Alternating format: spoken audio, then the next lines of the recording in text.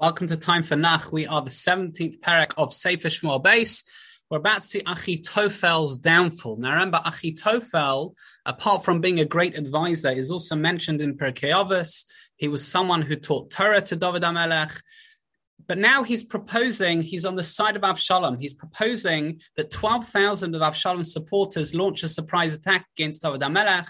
The Radak says that Achitophel was so upset at what David had done with Bathsheba, who remember was his granddaughter, he became desperate to just finish this, kill David as soon as possible.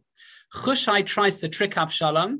Remember, he's a spy. He disagrees, and he says that David's men, they were skilled warriors, and you need to have more troops before launching a proper campaign against David. And this campaign against David should be launched by Avshalom during the day. So we have Hushai's advice and Achitophel's advice.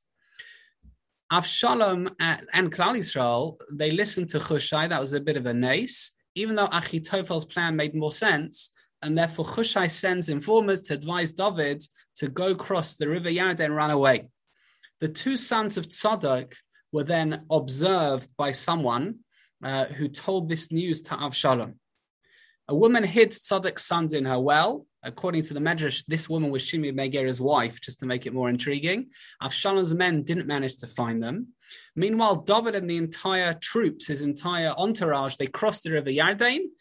And when he hears that his advice isn't carried out, Achitophel strangles himself to death. Why did he do that? Well, he chose to take his own life rather than be killed by David. He realized that was going to happen eventually.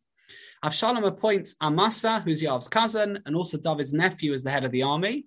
And meanwhile, Shovi brings an abundant, a massive supply of food for David and his men in Machanayim. An interesting parak. And what happened to Achitophel when you're so convinced something is for you or something is right, and it doesn't happen, Achitophel unfortunately fell foul of deciding properly what to do. He was too reactive, and he decided to do the unthinkable.